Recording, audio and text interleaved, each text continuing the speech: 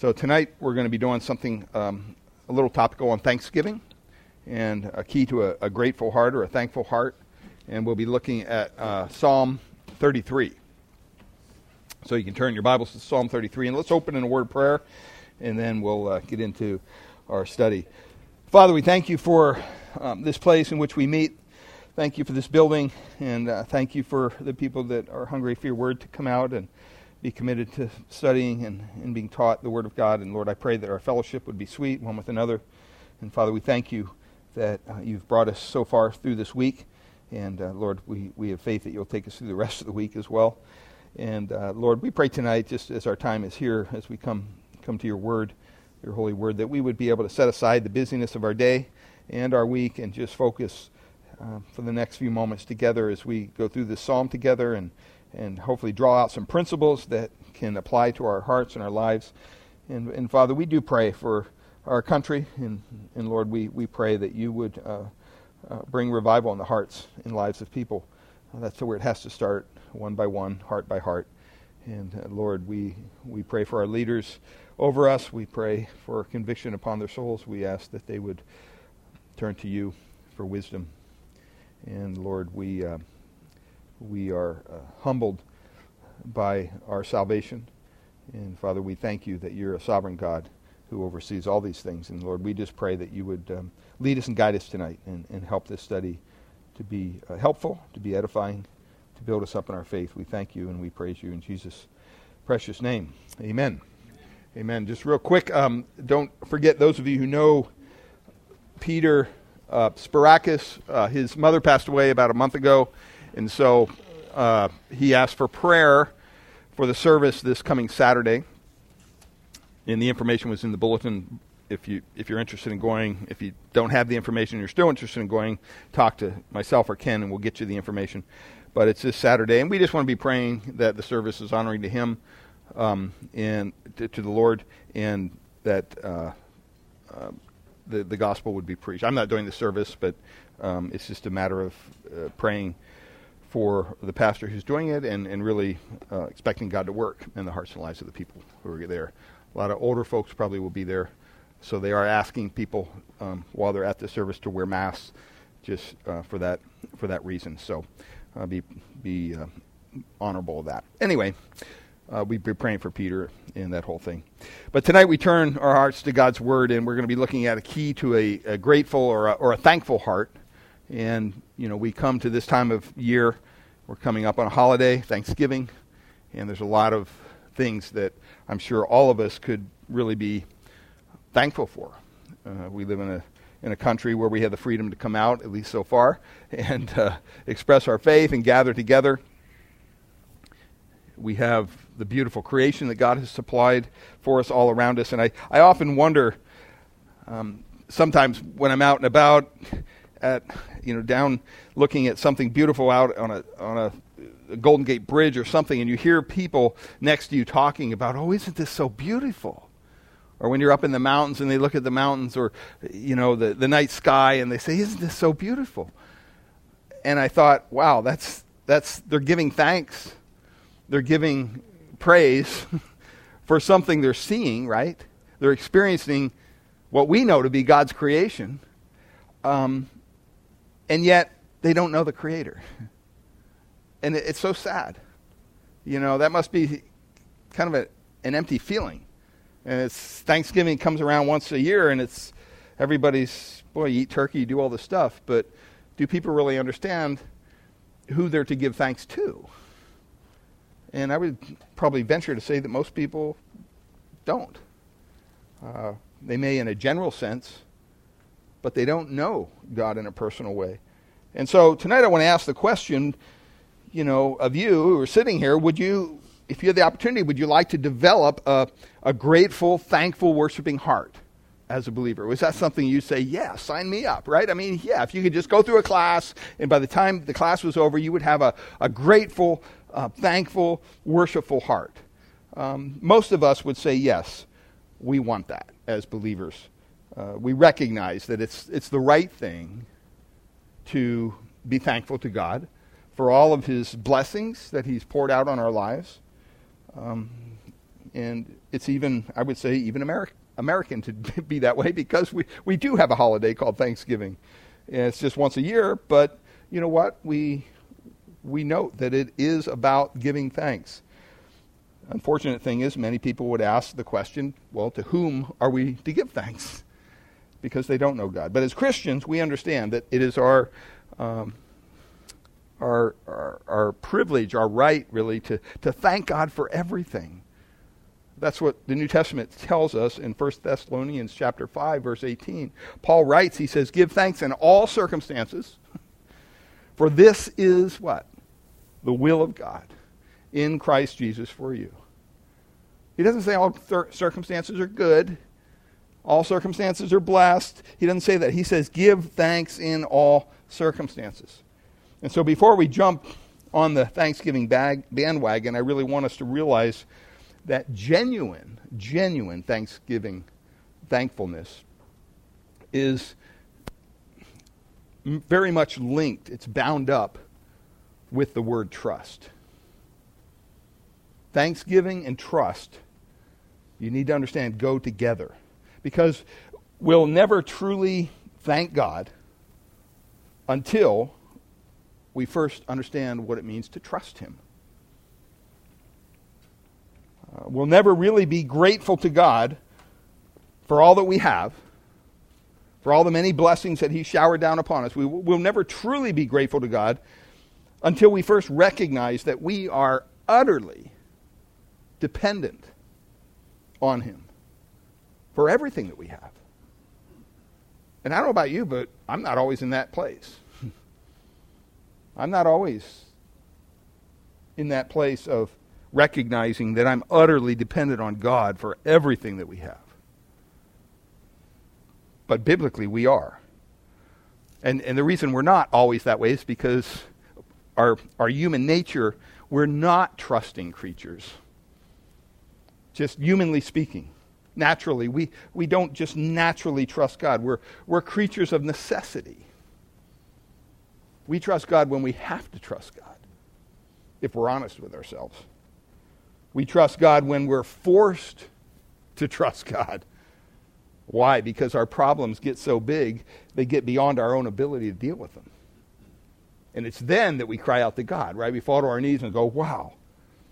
You know, we get that test result from the doctor and we're thinking, oh man, here we go. What do? We take it to God because we know it's out of our hands. But the rest of the time, usually the rest of the time, we get along just fine by ourselves. We get along just fine by ourselves. If we can solve the problem by ourselves, we don't resort to prayer.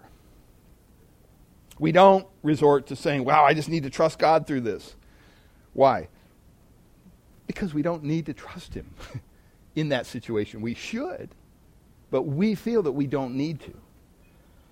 But it's only when we come to the end of ourselves, you might say, when we cast ourselves in total dependence upon the Lord, that we really begin, that's when we begin to experience what I would call is genuine praise, genuine thanksgiving.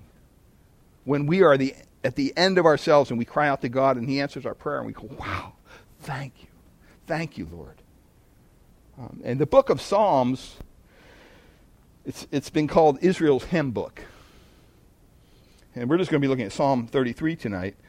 But it's called that because so many of the Psalms they're almost nationalistic. They're individually kind of pointed to Israel. They're written from the perspective of Israel's own experience as a nation. Or they express sometimes personal defeats that the people of Israel have gone through, or the victories that they've gone through, or maybe some of the longings that some of the individual Jewish writers, such as David, had in their heart. And the Psalms are expressive of all that. And Psalm 33 that we turn to tonight follows a little bit different pattern. It kind of breaks out of the mold of the rest of the Psalms. And what it does is it looks to all nations. It's not so much focused on Israel. It's focusing on all nations and all generations. And it calls on all people everywhere to give thanks and to praise God for his universal blessings. So we're going to read through Psalm 33, and then we'll go through our outline together. So you can follow along in your Bibles. It's a psalm of praise for everyone. He writes there, the psalmist, in Psalm 33, verse 1, "Shout for joy in the Lord, O you righteous. Praise befits the upright. Give thanks to the Lord with the lyre. Make melody to him with the harp of 10 strings. Sing to him a new song. Play skillfully on the strings with loud shouts." I don't know about you, but this doesn't sound like your typical church service, does it? I think we need to be a little more exuberant in our worship, even in our church sometimes. Verse 4, "For the word of the Lord is upright, and all his work is done in faithfulness. He loves righteousness and justice. The earth is full of steadfast love, of the steadfast love of the Lord." Verse 6, "By the word of the Lord the heavens were made, and by the breath of his mouth all their hosts. He gathers the waters of the sea as a heap, and he puts the deeps in storehouses. Let all the earth," it's a universal appeal, "let all the earth fear the Lord. All the inhabitants of the world stand in awe of him. For he spoke, and it came to be. He commanded, and it stood firm. The Lord brings the counsel of the nations to nothing. He frustrates the plans of the people. The counsel of the Lord stands forever, the plans of his heart to all generations. Blessed is the nation whose God is the Lord, the people whom he has chosen as a heritage." Verse 13, "The Lord looks down from heaven. He sees all the children of man. From where he sits enthroned, he looks out on all the inhabitants of the earth. He who fashions the hearts of them all and observes all their deeds. The king is not saved by his great army. A warrior is not delivered by his great strength.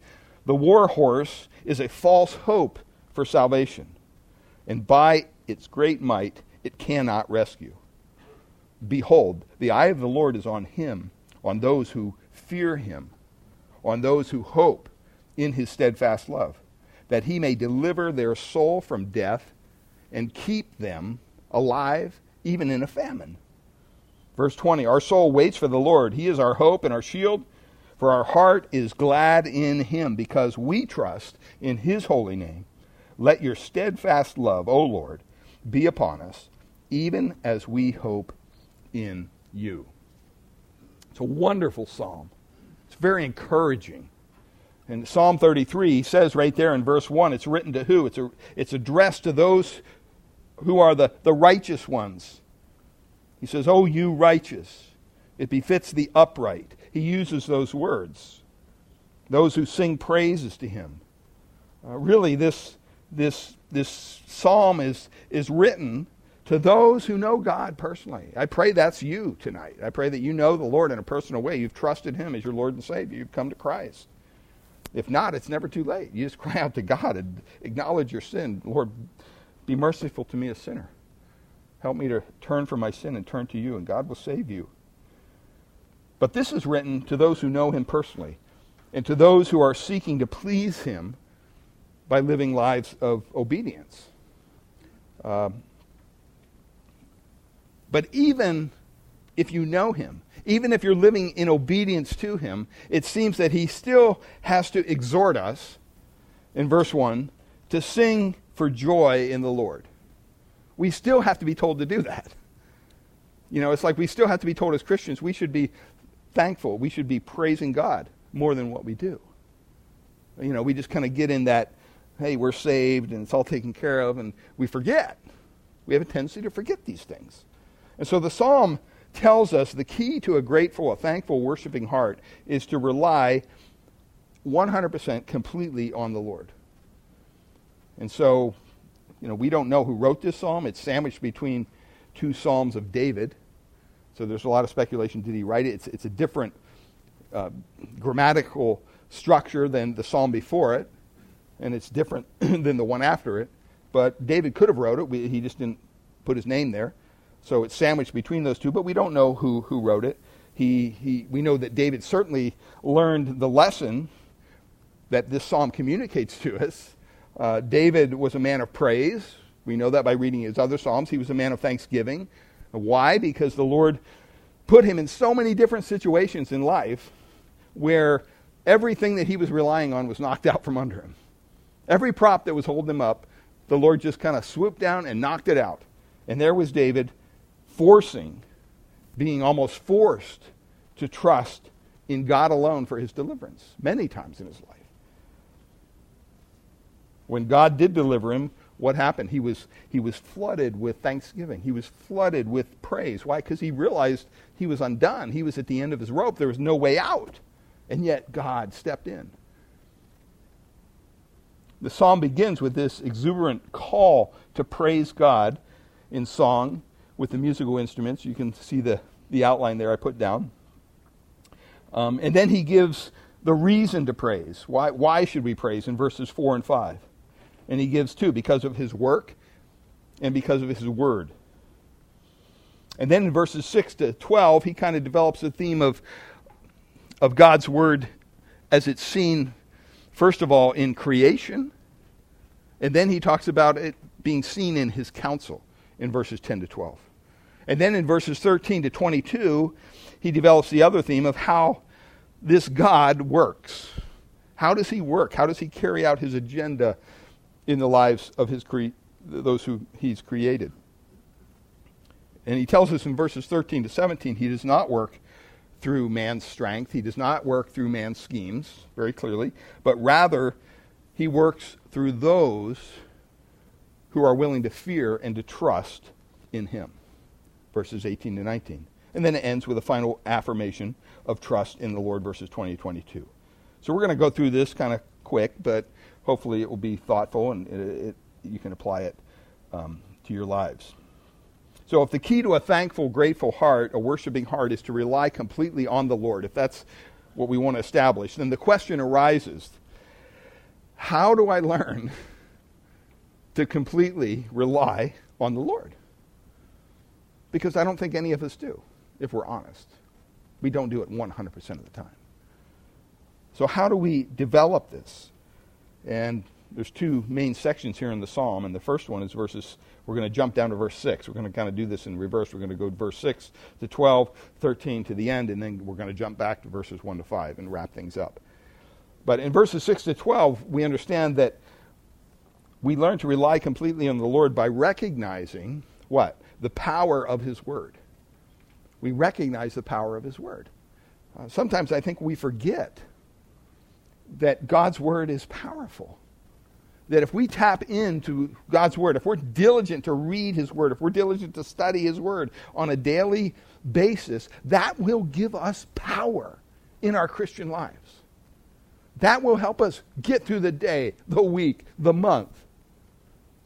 But so many times, what do? We relegate it to I got 5 minutes in the morning, just read this quick little devotion, check, did it. But are we really spending time in God's word? Are we really kind of thinking about it? Are we praying over it? Are we asking God to speak afresh the words of the page to our hearts?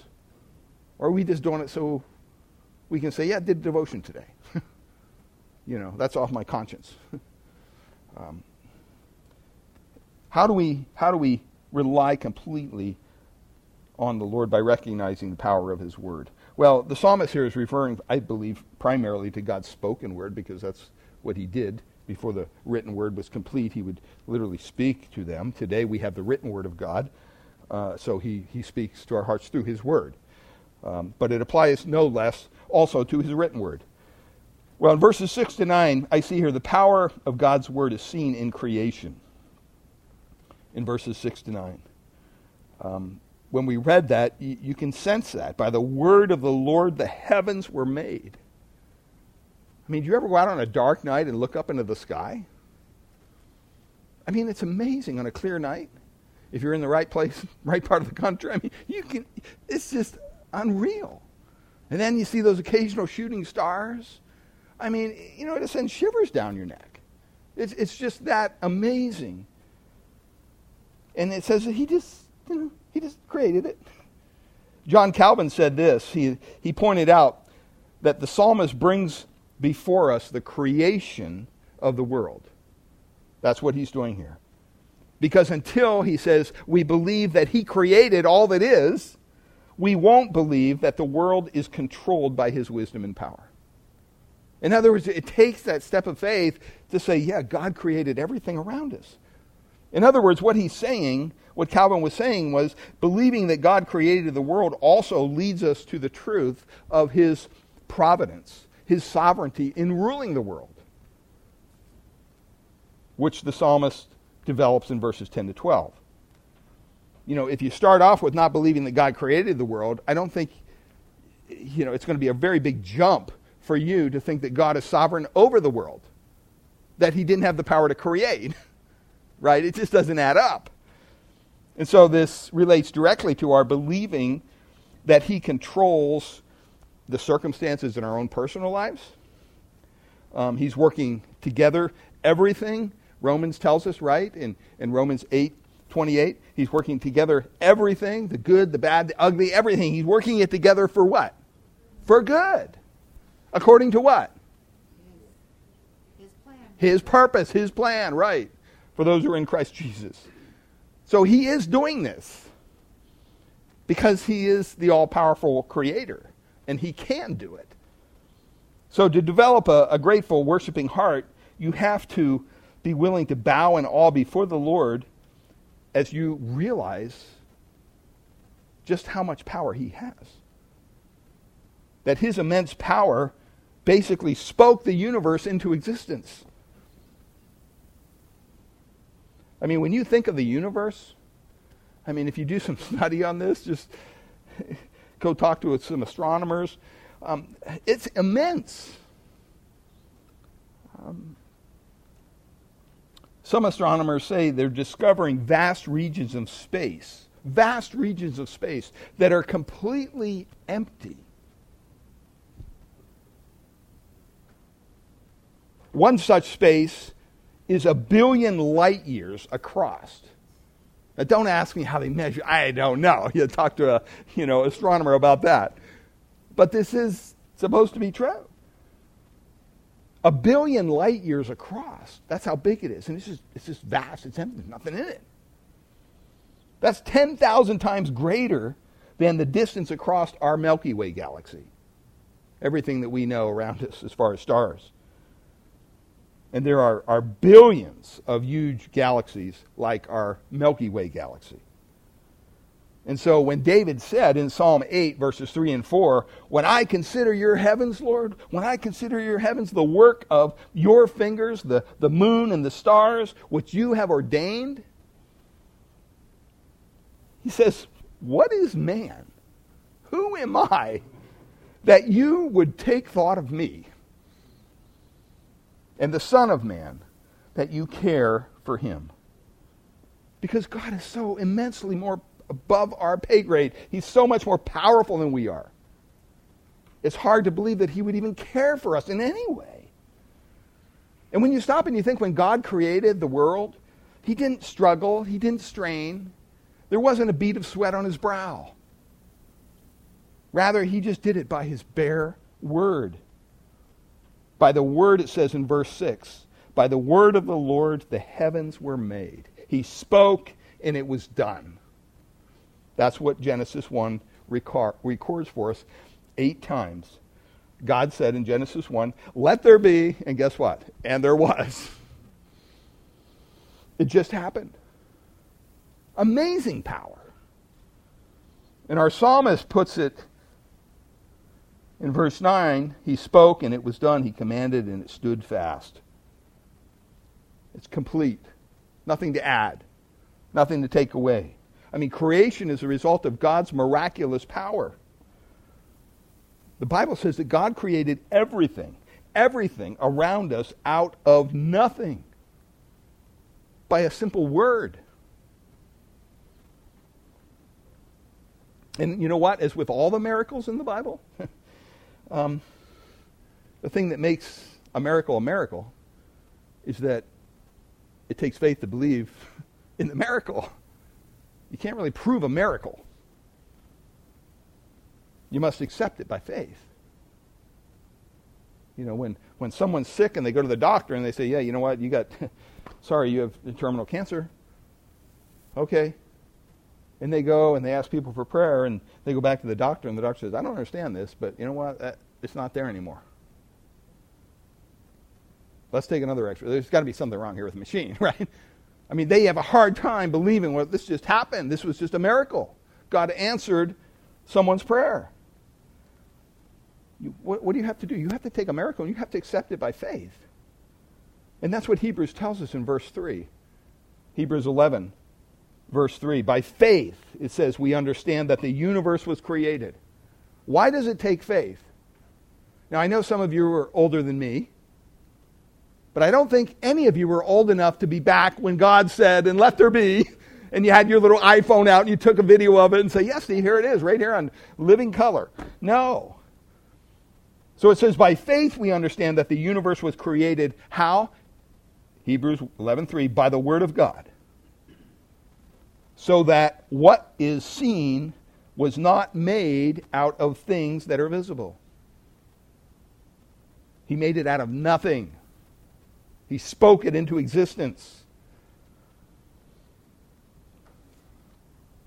I mean, the only alternative to that, you can choose to believe that by faith, the only alternative is that nothing produced everything.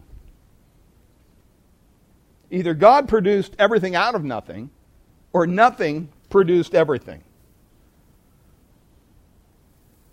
Or that matter has always existed. But in some miraculous manner, by sheer chance alone, it came to be intricately ordered and put together in a way that forms the creation that we look around and see today. I mean, I don't know about you, but you ask which view takes more faith? It's a lot easier for me to say, you know what? Yeah, God said he did it. Okay, God, yeah, he did it. He just did it. He just spoke it into existence. And the psalmist then goes on there in verse 7. He says he gathers the waters of the sea together as a heap, and he lays them up in deeps in the storehouses. Now, they tell us the only ocean really that the psalmist probably would have seen was either the Mediterranean Sea or perhaps maybe the Red Sea or the Gulf of Aqaba over there. He wouldn't have known that all the world is covered, 2/3 of the earth is covered by what we call ocean, water. He wouldn't have known that. I mean, think about this. The Pacific Ocean alone, just the Pacific Ocean, right down here off the coast, it covers almost 64 million square miles. 64 million square miles. They tell us it has an average depth of over 14,000 feet. Isn't that amazing? With its greatest depth almost at 36,000 feet. If you've ever flown or sailed over the Pacific Ocean, fly to Hawaii, you get on a plane in San Francisco and you take off, and pretty soon you're going like 500 miles an hour. And you think, well, you'll get there pretty quick. And you look out, and what do if it's the daytime, you look out and you see blue water if it's clear. And you go back to reading your magazine or watching a movie, whatever you're doing, you look out again, what do you see? You see blue water. And every time you look out, for 5 hours, sometimes 6 hours, that's all you're seeing. You don't see anything else. You don't see any other land. I told somebody, I said, we're flying to Hawaii. And they asked me, they go, was it nonstop? Did you get a nonstop flight? I said, I hope so. I hope so. I mean, I don't want to stop anywhere between here and Hawaii. There's nowhere to go. And I think what they meant was, are flying out of SFO or do I have to go to L.A.? But still, I had to clarify it because I thought, wow, okay.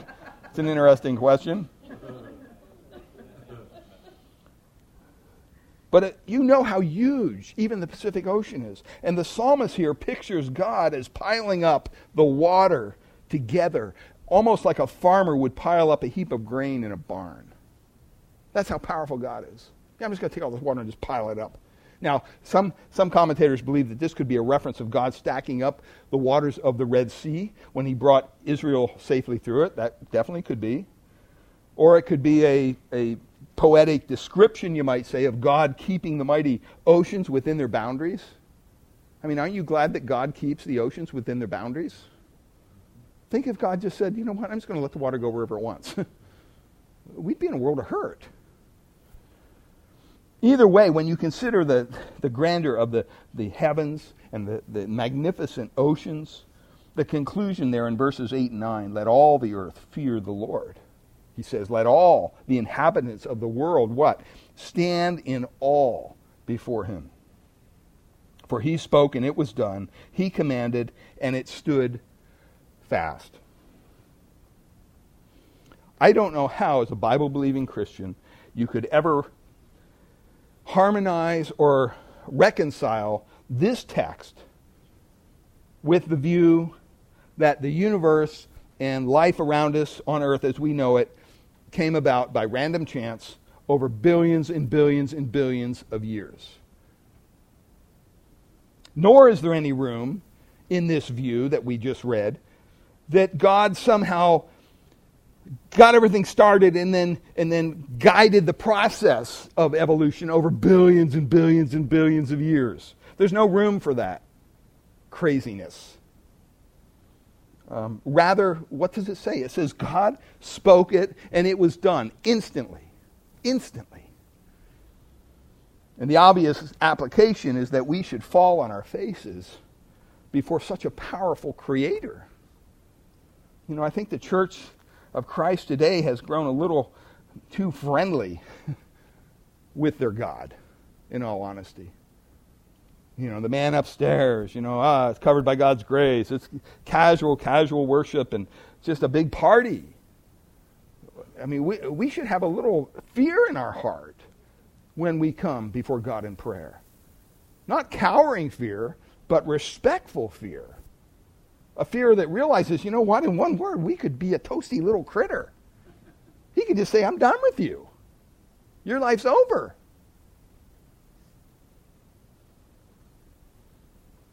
I mean, who are we to praise ourselves in pride against such a magnificent God, such a God who's blessed us with so much?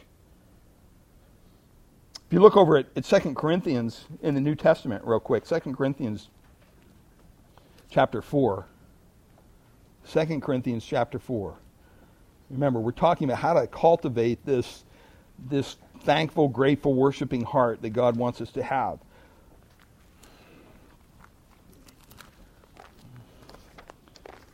2 Corinthians 4, look at verse 4. Now, Paul here is talking about the light of the gospel. He's talking about this ministry of kind of reconciliation that we have and everything. But down in verse 4, he talks about how, in their case, that those who's having the gospel message veiled from their eyes, they're unbelievers. Okay, it says, in their case, the God of this world has blinded the minds of the unbelievers to keep them from seeing the light of the gospel of the glory of Christ, who is the image of God. Now, when you think about that, he goes on to say here that he's keeping them from seeing the light of the gospel of the glory of Christ, who is the image of God. Verse 5, for what we proclaim is not ourselves, but Jesus Christ as Lord, with ourselves as your servants for Jesus' sake. And then in verse 6, look at what he says. For God who said, what's he talking about here? He's talking about creation. For God who said, let light shine out of darkness, in other words, let there be light, and there was. What's he say? Let light shine out of darkness, has shone in our hearts to give the light of the knowledge of the glory of God in the face of Jesus Christ. What's he saying? What is Paul saying here? He's saying, you know what? If you know Jesus Christ is your Lord and Savior, guess what? It wasn't your doing. It wasn't your doing. redemption, our salvation, is as much a sovereign work of God, Paul says, as creation. That's the power it took to save us. In fact, Paul uses the analogy of creation to describe salvation over in 2 Corinthians 5:17. Just a couple pages to the right. He says, if anyone is in Christ, he is a new what? Creature. New creation. The old things have what? Passed away. Behold, all things have become new. What's he doing? He's using that as an analogy regarding our own salvation. Our salvation is just as much of a miracle as God's creating everything around us. And so here he also uses the analogy for salvation. And he draws it from the creation of the physical world. Light. Let light shine out of darkness. It's the same God who has shone in our hearts to give the light of the knowledge of the glory of God in the face of Jesus Christ. When God said, let there be light, and there was light in Genesis, that's exactly what happened. It's that same God who turned on that physical light that shone. He is the same God that turns on the spiritual light. And he does both without using any evolutionary process. We were in the Bible describes it as utter spiritual darkness. Lost in our what? Our sin. And you know what? Even more than that, you weren't just lost in your sin. You weren't just in utter spiritual darkness. You loved it. You liked it. You enjoyed it. Look at John chapter 3, verse 19. John chapter 3, verse 19. If you want to understand your condition before you came to Christ, this speaks to it. John 3:19, John writes, and this is the judgment. The light has come into the world, and people loved, what's it say? The darkness rather than the light, because their works were evil. Why do you think churches have such a hard time in the Bay Area, Bible-believing churches that are standing up for Christ and preaching truth and repentance from sin and salvation in Christ? Why do you think they're having a difficult time? Because we live in a very dark area. They call this peninsula the dark corridor. The reason they call it the dark corridor on the peninsula is because less than 3% of the population go to any house of worship. Any. That includes all the cults, that includes the Catholics, that includes the Protestants. And if you think that statistic's wrong, I don't want to say don't come to church on Sunday, but if you had the opportunity to go around your neighborhood on a Sunday morning, you'll see it in living color. There's a lot of people doing a lot of things and they're not going to church. Why? Because they don't have time for that.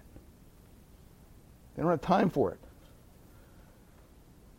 Verse 20, it says, for everyone who does wicked things hates the light and does not come to the light, lest his work should be exposed. As a chaplain, I always wanted, when I was doing more ride-alongs, I would always want to go on ride-alongs at night. Why? Because at night is when the bad stuff happens. I want to be in the police car when he lights it up and boy, we're ripping down El Camino, chasing some. That's fun. During the day, you're going to help Granny across the street or something. That's not that fun. Bad things happen at night, and the reason they do is because the light would expose the darkness of their deeds. Anybody who's been involved in any kind of bad behavior in your past, you would know things happen at night. And if you're trying to avoid that, don't go out at night. Verse 21, but whoever does what is true comes to the light, so that it may be clearly seen that his works have been carried out in God. See, just as God spoke the sun into existence, even so God spoke light and life into our dark, dead hearts. He had to. We'd have no hope otherwise. Now you may be sitting here tonight, well, wait a minute, didn't I choose to believe in Christ? course you did. You bet you did. But the question is simply this. How were you able to choose to believe in Christ? The Bible is very clear. If you have believed in the Lord Jesus Christ as your Savior and your Lord, it's because who went first? God opened your eyes. God first opened your eyes. He opened your blind eyes and you could see your need of a Savior. That's the only doctrine of salvation that causes us to humble ourselves in awe before our Creator. Every other doctrine of salvation that says, no, I think it's up to you. You choose. And the reason you're in heaven is because you found God. How can I find God when I'm not even seeking for God? The Bible says what? How many people seek for God? None. I mean, he doesn't stutter. You don't have to know the Hebrew or the Greek. It's pretty plain. None. Zero. But you know what? Our human hearts, our human race is filled. It's prone to pride. And so when you come to the pride-crushing doctrine of, when it comes to salvation, we call it the doctrine of election, that God chose us, and therefore we responded, and we came to Christ, but he moved first. Sometimes we have a hard time with that. Because it does humble us. And it should. Because we're dealing with a God who created everything. I mean, what have you created out of nothing? I mean, have you ever created anything out of nothing? I don't think anybody in this room has ever created something out of nothing. I mean, we band ourselves together as nations in this world and we assemble our powerful armies and we think that we're going to conquer all these kingdoms and control our destinies and all this stuff.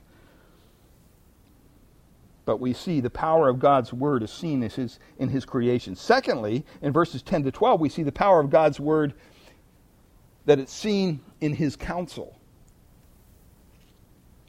It says in verse 10, the Lord brings the counsel of the nations to nothing. They're nothing. He frustrates the plans of the people. The counsel of the Lord stands forever, on the other hand, and the plans of his heart to all generations. Blessed is the nation whose God is the Lord, the people whom he has chosen as his heritage. I mean, just contrast the words there with the proud words you've probably heard. This one poem that has this phrase in it by Henley. It says, I am the master of my fate. I am the captain of my soul. You heard that phrase? Well, guess what? God answers to that and he says, no, you're not. No, you're not. Sorry. I already got dibs on that one. I read a story of a younger politician who just got elected, and he was in Washington, D.C., and the older politician was taking him over to his house, and, this beautiful spread out on the Potomac River, and he thought he could shed some light in this young senator's life. And so they were down standing on the shore of the Potomac River, and the older senator saw this log, pretty good-sized log, floating down the Potomac just lazily. And he turned to his younger senator friend, and he said, you know what? This city, Washington, D.C., is kind of like that log. And the younger senator said, what do you mean? What are you talking about? He says, I guarantee you on that log there's hundreds of bugs and ants and other critters that have been sitting on that log, and as it's floating down the river, they actually think that they're controlling where this log is going. They're steering it. That's what this city's like. See, a proud man thinks that he is steering the course of history. But the Bible is very clear. The Bible says, who sets up leaders and who brings them down? God. God alone. He sets up the most powerful kings in history, and he uses them for his own sovereign purposes. And when he's done with them, he brings them down. Whether it was Pharaoh, Nebuchadnezzar, Cyrus, Artaxerxes, all those. God used each of those men for his purposes, for his chosen people. And yet none of those men knew God. None of those men were seeking to follow God. But God used them for his purposes. It's very relevant, I would say, to our modern day political environment, right? After the last election, some people say, why would God allow Trump to have such a wonderful 4 years and blah, blah, blah, blah, and then only to have him lose? I always say, well, that's your first problem. You actually thought he lost, but that's another story. But you know what? This is God. This is God, if nothing more, humbling a man who thinks that somehow this was his doing. And wouldn't it be great that one day our former president, Donald Trump, really comes to know Christ for who he is and realizes, wow, it's not all about me. I mean, he's definitely had opportunity. He's been one president, surrounded himself with not always the most sound Christian teachers, but a lot of Christian teachers. And he's definitely heard the gospel. And he says he professes Christ. But I would beg to say his life, his whole character, doesn't really show the humility that needs to be there. And that's what God's trying to show him.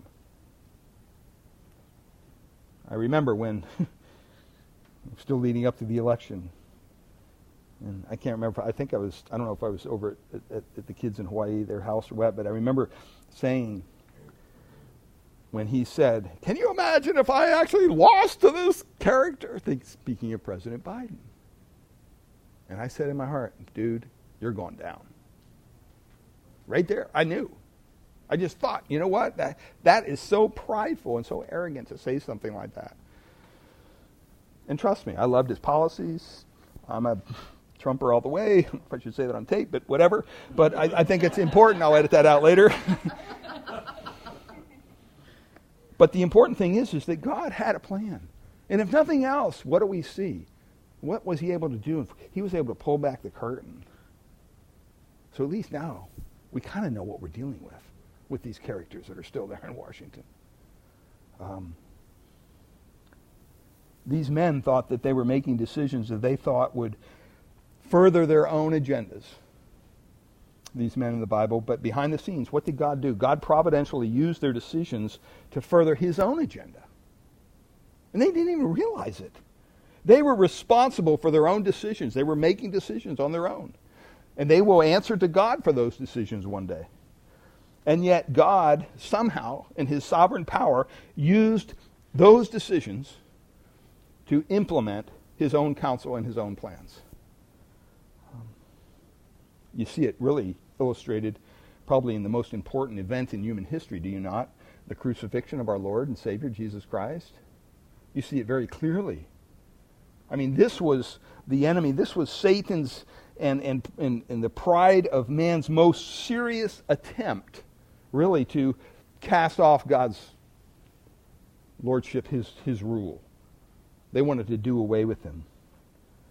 In Acts chapter 2, verse 22, it says, Men of Israel, hear these words, Jesus of Nazareth, a man attested to you by God with mighty works and wonders and signs that God did through him in your midst, as you yourself know, he says, by the way. In other words, you've seen this firsthand. You can't deny the power that Christ had in front of you. Verse 23, Acts 2, he says, This Jesus delivered up according to the definite plan and foreknowledge of God. Wow. But then, wait for it, he says, you crucified and you killed by the hands of lawless men. See, sometimes we don't completely understand God's sovereignty and human will. We don't quite get how they come together. But they do. They do. In Acts chapter 4, verse 27 to 28, the early church is praying. They say, For truly in this city they were gathered against your holy servant Jesus, whom you anointed, both Herod, Pontius Pilate, along with the Gentiles and the people of Israel. What's he saying? Basically, everybody was against Jesus. Everybody, even the people of Israel.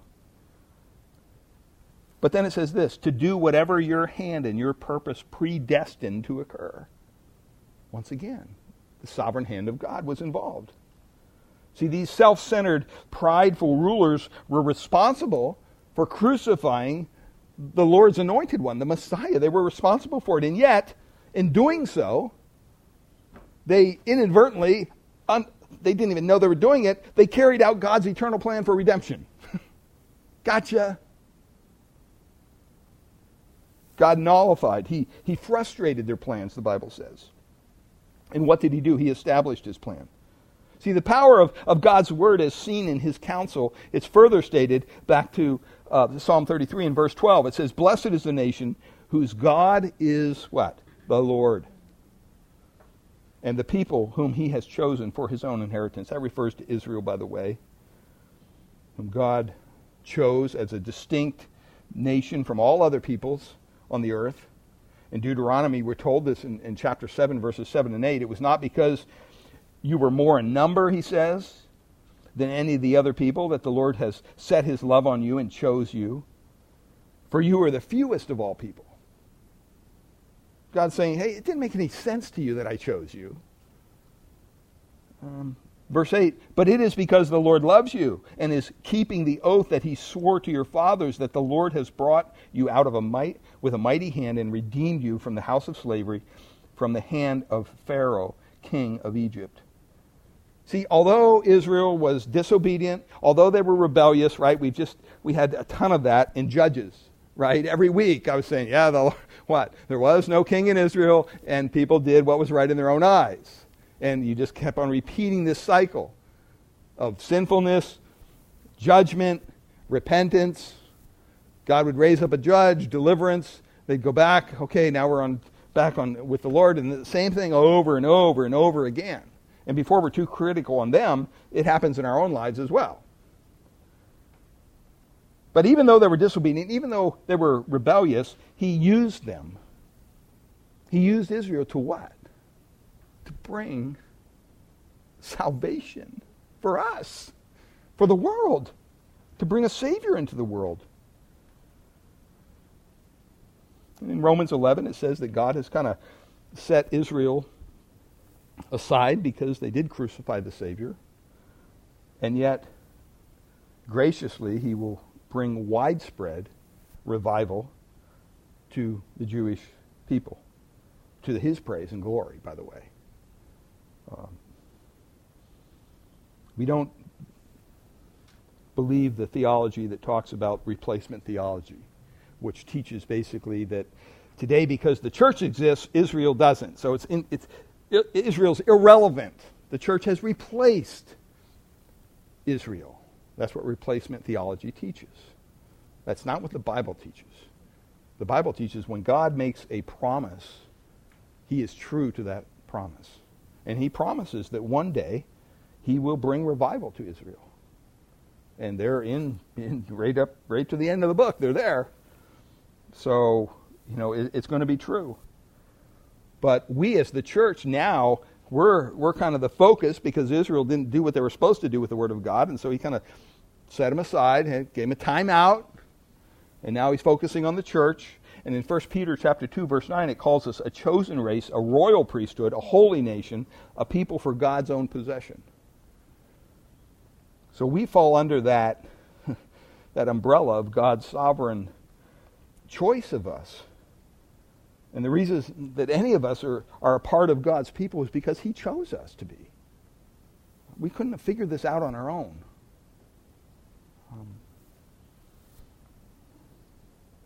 So we rely completely on the Lord when we see the power of his word as seen in creation and the counsel or his sovereign plan. And then secondly here, because his word stands against all opposition, we can confidently rely on him. But we also rely completely on the Lord by recognizing the pattern of his working. How does God work? In verse 4 there, the psalmist says that we should praise the Lord for his word, but also because of all his work is done what? In faithfulness. I mean, aren't you glad we serve a faithful God? What if God wasn't faithful? What if God said one thing one day and changed that? I changed the rule, sorry. You're not really saved that way. You got to work it around a different way now. No, God is faithful. And after developing the theme of God's Word in verses 6 to 12, now he shows that God does not work through man's schemes. He doesn't work through man's strength. He says the Lord looks down from heaven and he sees all the children of men. He sees everything.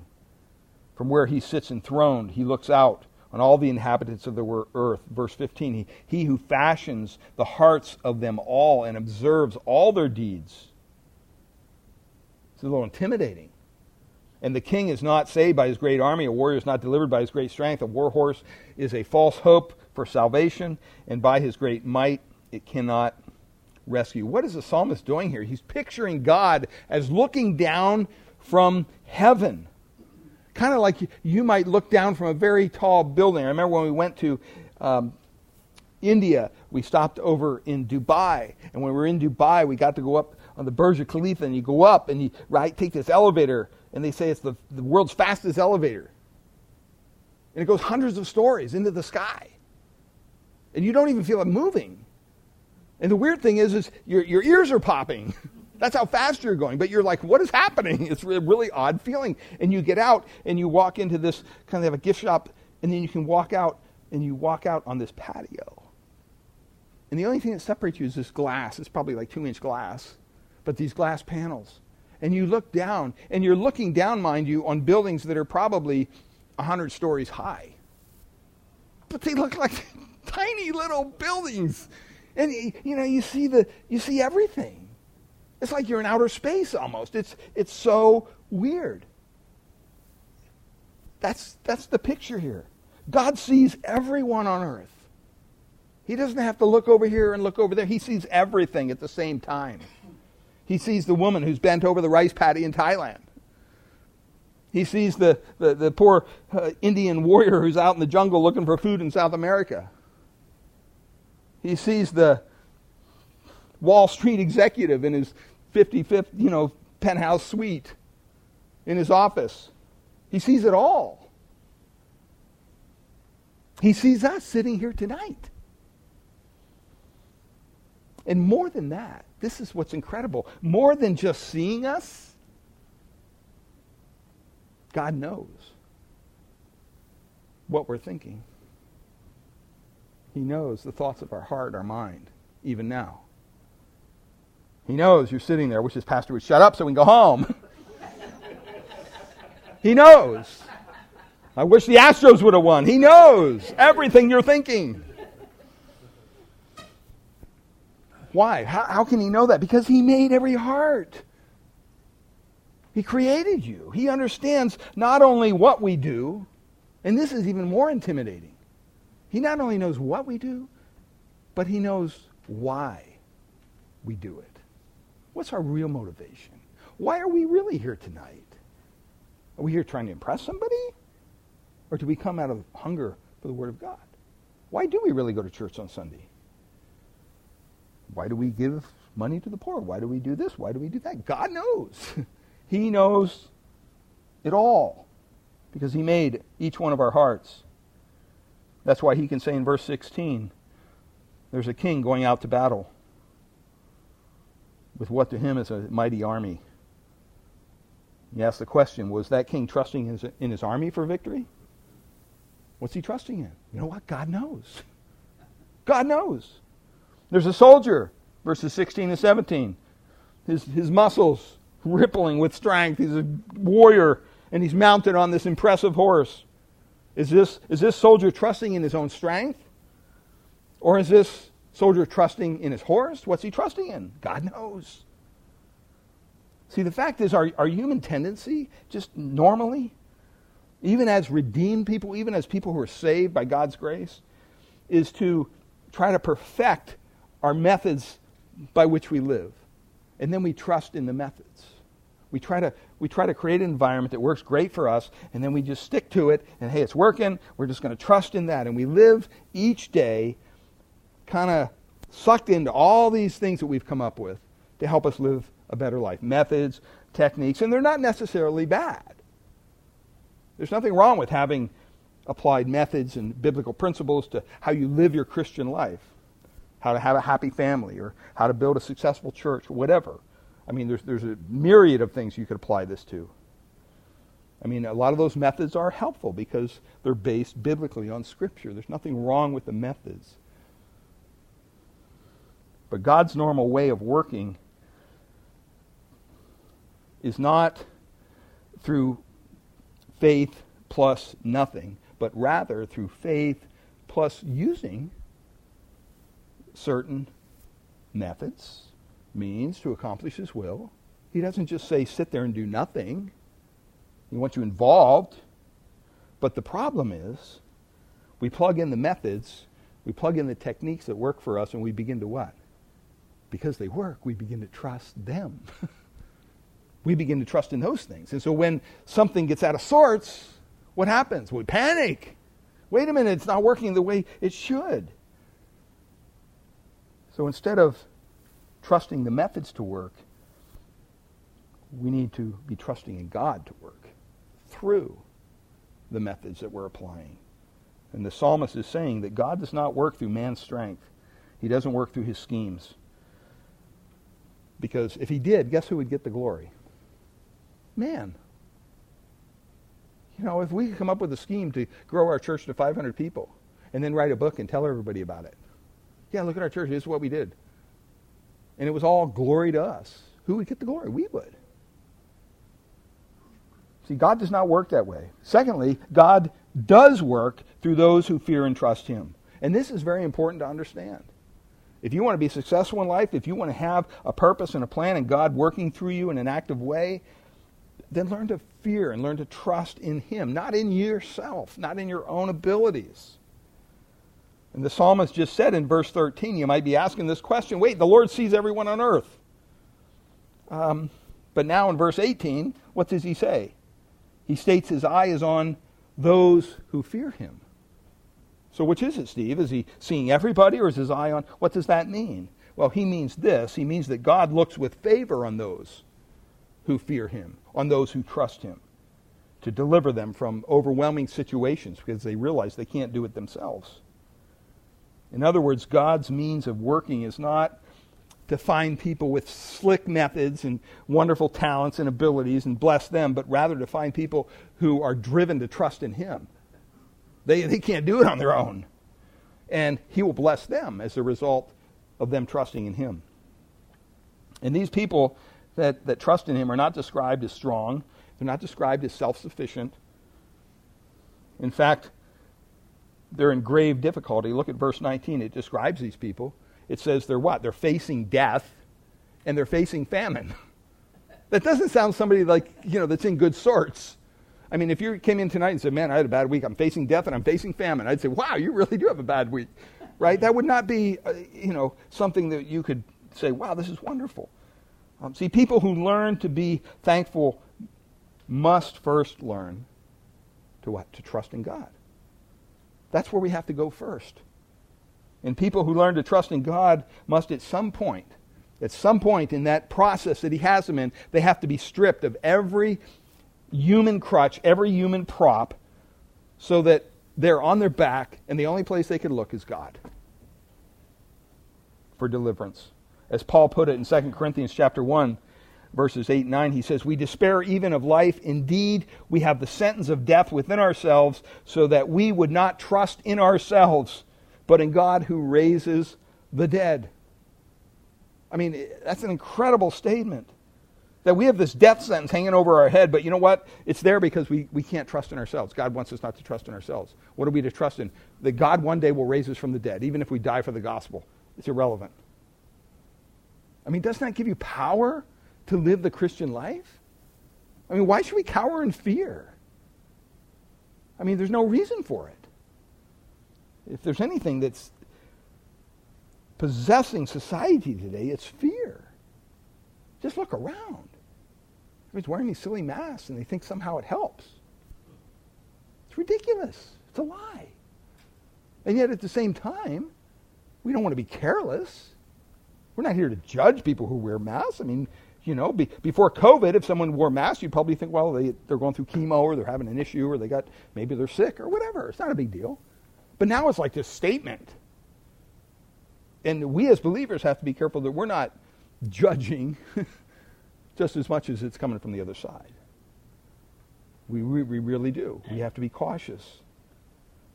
And so we just want to learn to trust God more with our heart. George Mueller said this: "It is the very time for faith to work when sight ceases.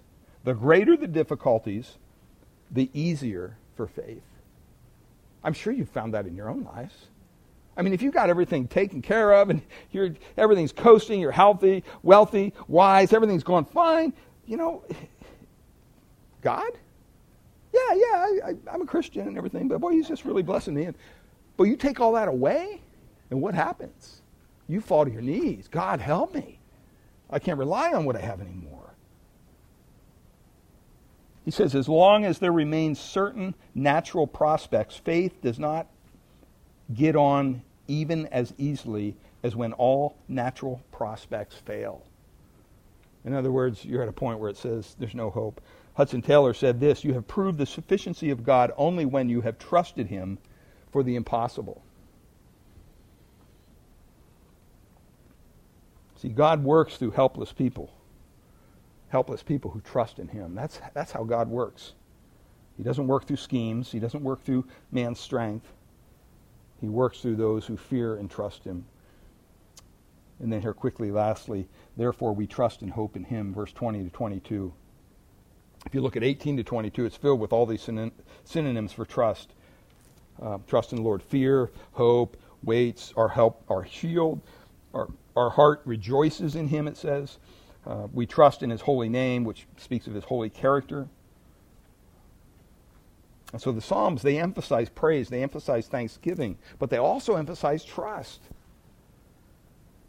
Our trust must be in God alone. That word trust in the Hebrew, it occurs 181 times in Scripture, and 50 of those times it's in the Psalms, that word trust. We want to be trusting in God. And then, lastly here, the beginning of the Psalm, verses 1 to 5. Complete trust in the Lord results in a thankful, worshiping heart. There's 6 qualities here in these verses, and they describe, you see first righteousness and truth. It describes his word. You see faithfulness, righteousness, justice, unfailing love. What's that describe? It describes his actions. And each of these is seen in all of God's word, all of his works. And his works and his word always go together. Just like thankfulness and worship are bound together with trusting in the Lord. Because when you get to the point where you have no human means of escape, and when you cry out to God and your only hope is that he's going to deliver you because you have nowhere else to go, and then he does, what happens? Your heart overflows with thanksgiving. Your heart overflows with praise to him. But when the slick method works, what happens? The method gets the praise. Yeah, I read this book. I tried this. I did that. I did this. But when God works, then he gets the praise. And he tells us that praise should be exuberant. Sing for joy in the Lord. Give thanks to the Lord with the lyre. Sing praise to him with the harp of the 10 strings. Sing to him a new song. That doesn't mean speaking in tongues. That means celebrating a new deliverance or a new victory that he's given you. You know, you hear some Christians, and it's fun. It's encouraging to hear people's testimony. But sometimes we get kind of stuck. And our testimony is the same thing that it was 20 years ago. And sometimes I want to say, stop. Has God done anything for you lately? Because that's what the Christian life is about. What has God done for you lately? How has God delivered you this week from something? Are you relying on him every day? Are you that to the end of yourselves to realize, you know what, I need God to get through this week? Or is it only when the hard times come? I don't think God would be impressed when he views down from heaven and looks in a church service of the song service is going on and people are just sitting there reading the bulletin stoically. They don't sing. There's no praise. Well, that's not my personality. I used to try to use that, and God showed me that's not right. Because I'm not the most exuberant person with my emotions and stuff. I'm not the kind of guy that's going to be swaying in the front row. Okay, I'm more reserved. I go to a rock concert and I don't even clap, okay? But I understand what it means when we come to church and we're called to lift our voices, to praise Him, to sing. And sometimes you look out there and you just see people, it's like, are you even alive? Seriously. I mean, we should be singing with a passion in our heart for all that God has done for us. I mean, we know it happens when you go home and you turn on the 49er game, right? And they throw the pie, all right, you're throwing the popcorn and everything. But in church, it's like, it's ridiculous. The secret to heartfelt praise and thanksgiving is to recognize that you were in a desperate situation, that you could not save yourself from God's righteous judgment, that you cried out to God, a holy God who spoke the universe into existence, the God who sent His own Son to save you by His grace. And because now that He has saved you, you experience His great love, you experience His forgiveness, you experience His grace. You understand that He delights in you and you delight in Him. And His great salvation. And you can't help but praise Him and sing for joy and thank Him. Matthew Henry said this, what a pity it is that this earth, which is so full of God's goodness, should be so empty of His praises, and that of the multitudes that live upon His bounty, there are so few that live to His glory. I pray that can't be said of us. I pray that we live each day for the glory of God. We're not going to do it perfectly by any means. But as God's righteous people, as God's chosen servants, we just need to learn to lean hard on Him to work through us for His glory. And when we see Him deliver our souls from death and keep us alive in the famine and prevent things in our lives that we see coming, our response should be sing praise to Him. Give Him glory with all of our hearts. Father, we thank You for our word tonight from Psalm 33. And Lord, we pray that You would encourage us, that Father, that You would remind us that yes, there is a reason for us to give You thanks. There is a reason for us to be grateful, because if it wasn't for You, we would be still lost, stuck in the muck, in the mire of our sin. And Lord, it's only by Your grace that You saved us. You didn't look down from heaven and say, I need to save Steve because he can play the piano, and I need to save Dave because he can teach history. That's not what You did. You saw nothing in us because there was nothing in us. There was no righteousness that we had. Father, we are utterly dependent upon Your grace, upon the salvation that You've so freely gifted to us. And I pray that just we could go through one day acknowledging that and reminding ourselves continuously that we should be thankful. And when we're thankful, we desire to serve. We desire to serve You with our whole hearts. And Lord, we want to show this lost and dying world the love of Christ. And we pray for people that are terrified right now by this virus, by the vaccine, by so many things in our government that's going on now. It just seems wrong on every level. And yet, Lord, this is happening under Your sovereign hand. It's happening for a purpose. You have a plan that You're carrying out. We may not know it. We may not understand it. But as Your people, we know that we are in Your hands. And You will guard our hearts. And Father, the worst thing that can happen is we die and go to be with You forever. Praise the Lord. So don't let us live in fear. Let us live boldly. Let us speak the words of Christ, the truth, to people. Help us not to be silenced by this society that's so politically correct. Lord, we ask that You would do this, and we ask this in Your name. We thank You in Jesus' name. Amen. Amen. Amen.